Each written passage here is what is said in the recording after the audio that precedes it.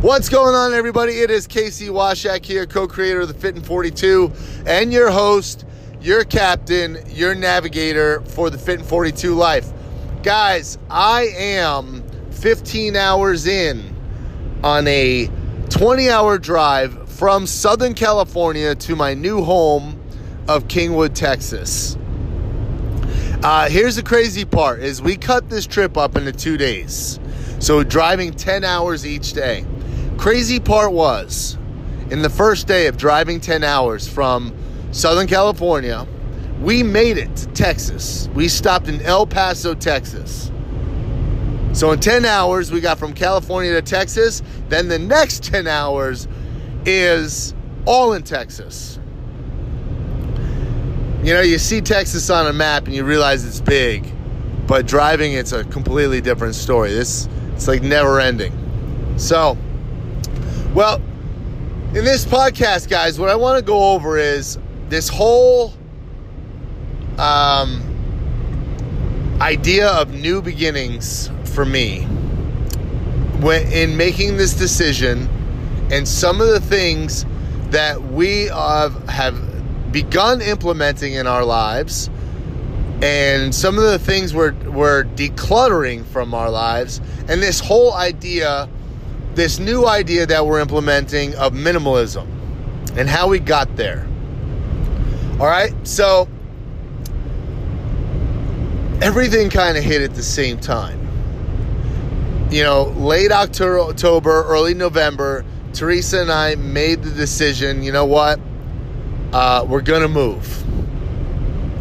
And at that point, we started looking at homes in Texas, realizing that, you know, the style of home, the decor between Texas and Southern California are different. And just realizing how much stuff we've accrued over our time in Southern California. And not just stuff, but stuff that added zero value to our lives. And so at the same time, we decided to do that and start looking at homes. We started watching a show on Netflix. I think it's called Tidying Up with Marie Kondo. She's the lady who, you know, wants you to keep things that add joy to your life. So you hold a shirt up to your chest, and if you feel joy, you keep it. If you don't, you put it in a pile and you donate it or give it away or whatever. Throw it out. So we started to dive a little deeper into this idea of minimalism. And at first, I'll tell you, I was not a big fan.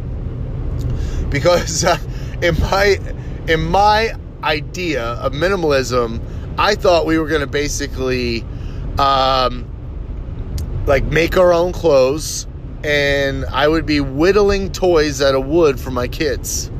And I'm like, you know what? I don't want to like live in the Middle Ages. I still want to live in the 21st century and do things and have nice things. But the more I started reading up on minimalism, I've read a few books, the more it was something that I can truly get behind. And it falls in line with a lot of my beliefs already. Like, I truly believe that everyone should have like almost like a mission statement as like who I am as a person. What does Casey Washak stand for as a person? And what do the Washaks as a family represent? And what do they stand for as people and as a family? And so this idea of minimalism was not about owning nothing and owning no stuff and doing nothing, but it's more about decluttering your life and only adding things to your life that add value. And that was something I can embrace wholeheartedly. And as somebody who's who's pretty frugal, I couldn't believe the amount of useless stuff that we were putting in donation piles, that we were giving away or we were going to throw out, you know, in making this transition from Southern California to Texas. And just random things that fill up space. The bookshelf is too empty, so let's buy a $15 candle that we won't burn and just put it on the bookshelf.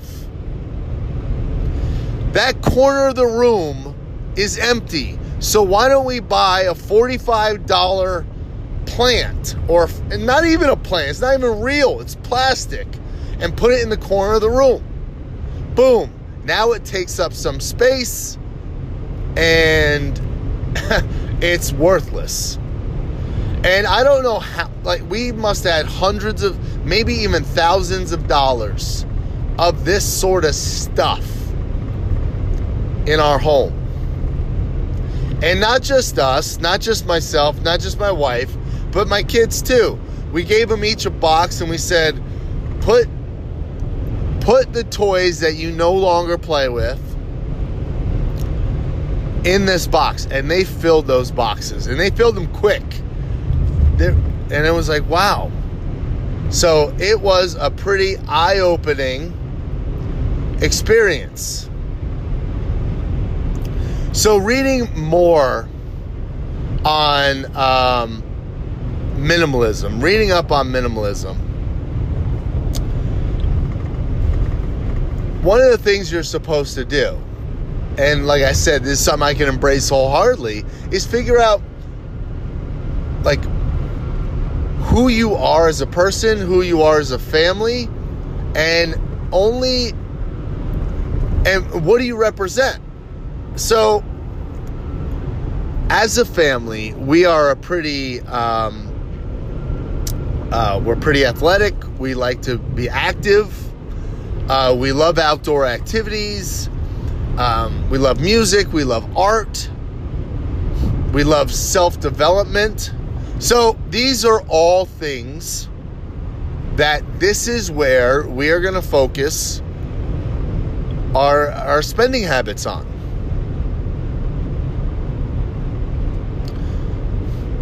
So this is, and these all these things are going to create experiences as a family. And it's already been working. And we've got the family together. We kind of had this little talk about it. Like, guys, look. And my daughter who's 7 gets it way better than my son does, who's 4 right now.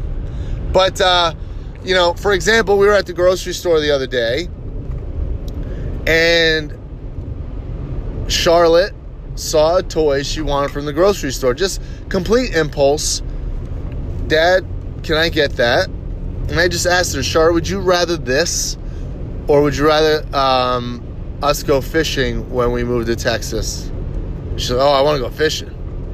All right, cool. Well, that's where we'll spend our money. We won't spend our money on this toy. So it was in line with what we want to do as a family. Now, with kids, it's a little more difficult because obviously they're going to want toys and things like that. And I'm all about toys, but in my opinion, the toys should add value. The toys should make my children better somehow, such as Legos. Even a Barbie sparks creative play. There's a lot of imagination involved with playing with dolls and stuff like that. But Legos, things like that. But no, one of the things we noticed, there was definitely a theme to all the toys the kids were putting in that box to donate. And a lot of them were if you have kids, you'll probably be familiar with these things, but like Shopkins and things like that. Now, being a business man myself, I absolutely love the model of the blind bags, where you don't know what toy you're going to get. Like every one of those blind bags is almost like unwrapping a Christmas present. You don't know what's inside. But that wears off the minute you open it. And there's not really much you can do with those little tiny toys. So, in my opinion, the kids are just chasing that Christmas Day effect. And there's a lot of different toys like those, they call those LOL dolls, where it's so smart. It's multiple toys wrapped up in this like ball. And there's, in order to open it, you gotta like unlock the clues, and then it will open like a secret passage and you get one toy. But then there's another clue to keep working your way throughout that whole little ball. It's about the size of a softball, the big ones, which are like $40, by the way. And once again, what I've noticed with my daughter is it's more about unlocking the puzzle and just seeing what those toys were. So it's more exciting to be opening the toy than actually have the toys in hand playing with them. And that's really hard to watch if you spent $20, $30 maybe, and there's bigger ones but that are more expensive, but you're watching your kid have all this fun opening the toy, and then once the toy's open, there's no more excitement.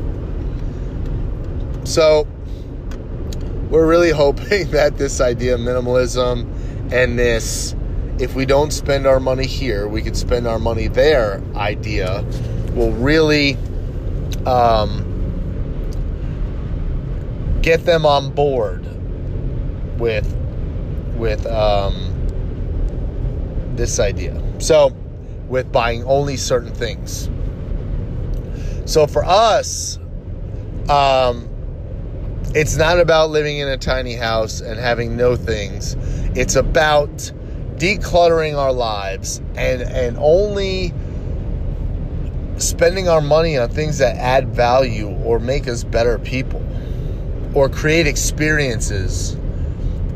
And so that's one of the things I just wanted to get across about this idea of minimalism, because it really, like I said, it really fell in line with my belief system. And as somebody who has a lot of goals, financially and personally and business wise, it creates more structure, and I love structure. And so I really believe the long-term effects of this are going to be huge, and we're going to really, it's going to not only catapult our lives, but one of the things that it's really helped already is the communication between my wife and I. You know, really understanding what our goals are as a family and what we're trying to achieve as a family. And then that's where we spend our money. And obviously we have a budget, but as long as it falls into these buckets and it stays within budget, we're all good. And this way there's no sort of what's the word I want to use? Resentment between my wife and I. If I'm just buying random things and Teresa has some goals in mind and some things that she wants to achieve as a family, and here I am not following the roadmap we've set. So obviously there's discipline in following the roadmap, but we've created such a clear-cut roadmap that it'll be really easy to call each other out on. So I want to so far, I've talked primarily about like the financial aspect. But really, there's one of the things I wanted to talk about is the idea of decision overload. And I've heard about this, and I kind of already follow this, just basically out of our lifestyle already. As far as, like, for example, I'll explain this by showing you the analogy. Is Steve Jobs and Mark Zuckerberg. So Steve Jobs, who was the CEO of Apple for a long time, he's now passed. But Mark Zuckerberg, also the CEO of Facebook, they wear the same clothes every day. And it's not the same t-shirt, but it's the same color, the same style t-shirt every day. And the thought process behind that is there's such thing as decision overload. These two gentlemen have had a lot of decisions they have to make that are going to propel their businesses forward, that are going to affect a lot of lives in the process. And to waste creative juices on what they're going to wear today is a waste.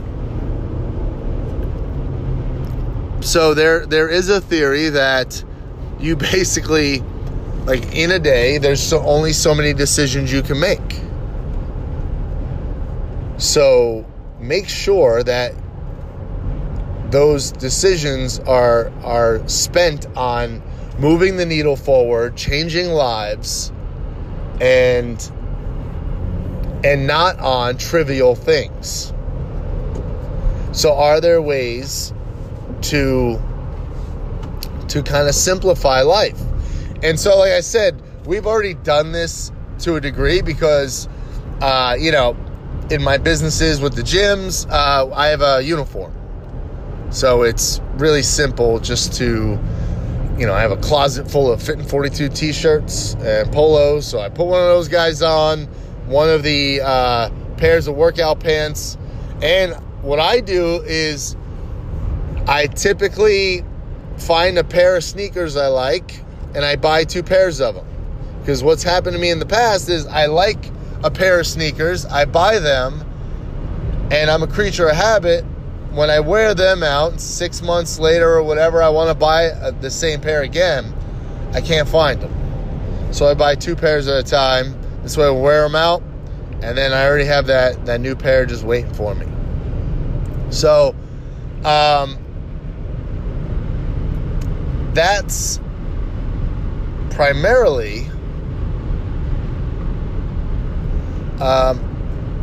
the idea of decision overload is the idea of, are there ways to cut out some of the trivial decisions you're making in life and make them almost